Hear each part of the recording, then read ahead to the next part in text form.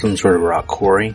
Colt's van driving away. We are really far up and away from this shot, so it's not, I mean, we can see it, but it ain't clear.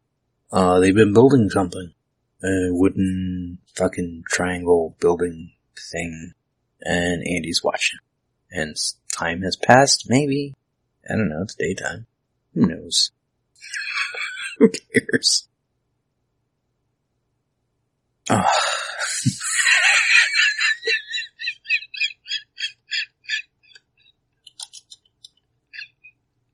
Of course. We cut to. Again, I tried to explain this before. Panos, I hope you're listening.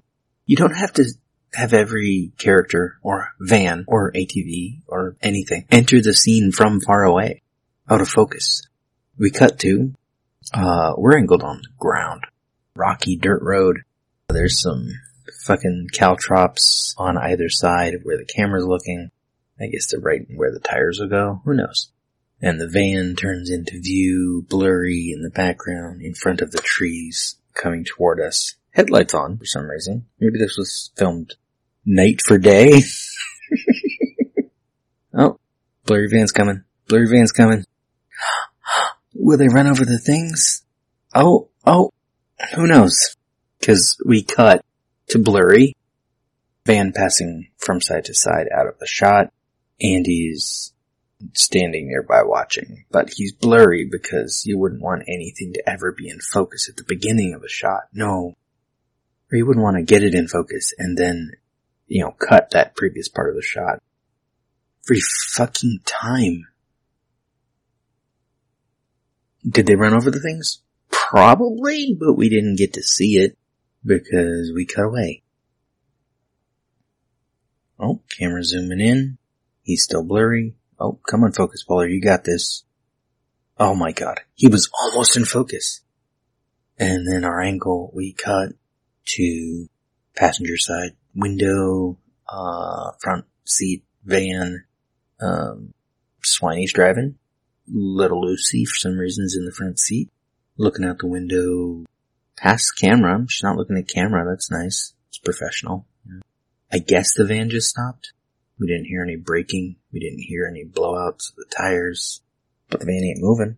And Swiney's upset. This is really not ideal, he says. Really? Getting all 4 flat tires isn't ideal? It's a stupid line. So are most in this movie. And then he's getting out of the van. Lucy don't care. She don't give a fuck. Okay, that was nice. Swine goes to get out and Andy surprises him, punches him. As he's getting out of the car, Lucy reacts appropriately. Oh, pulled him outside. Did he actually just close the door? Close the door. I don't know why that's funny. It's just dumb. And so he's carrying Swine. Okay, let's break down the next few seconds.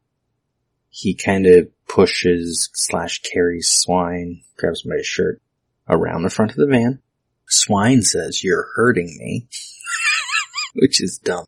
Cut to close up. Andy hits Swine in the face with his head.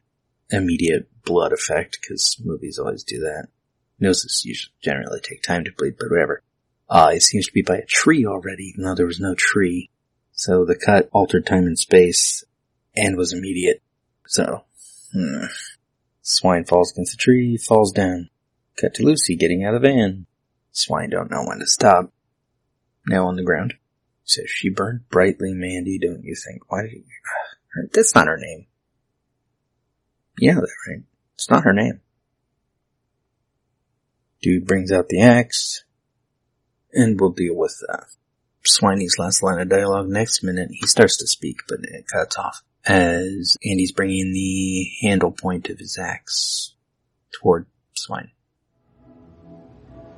And I don't care. It's dumb. I don't have time for this today. That's not even my desk.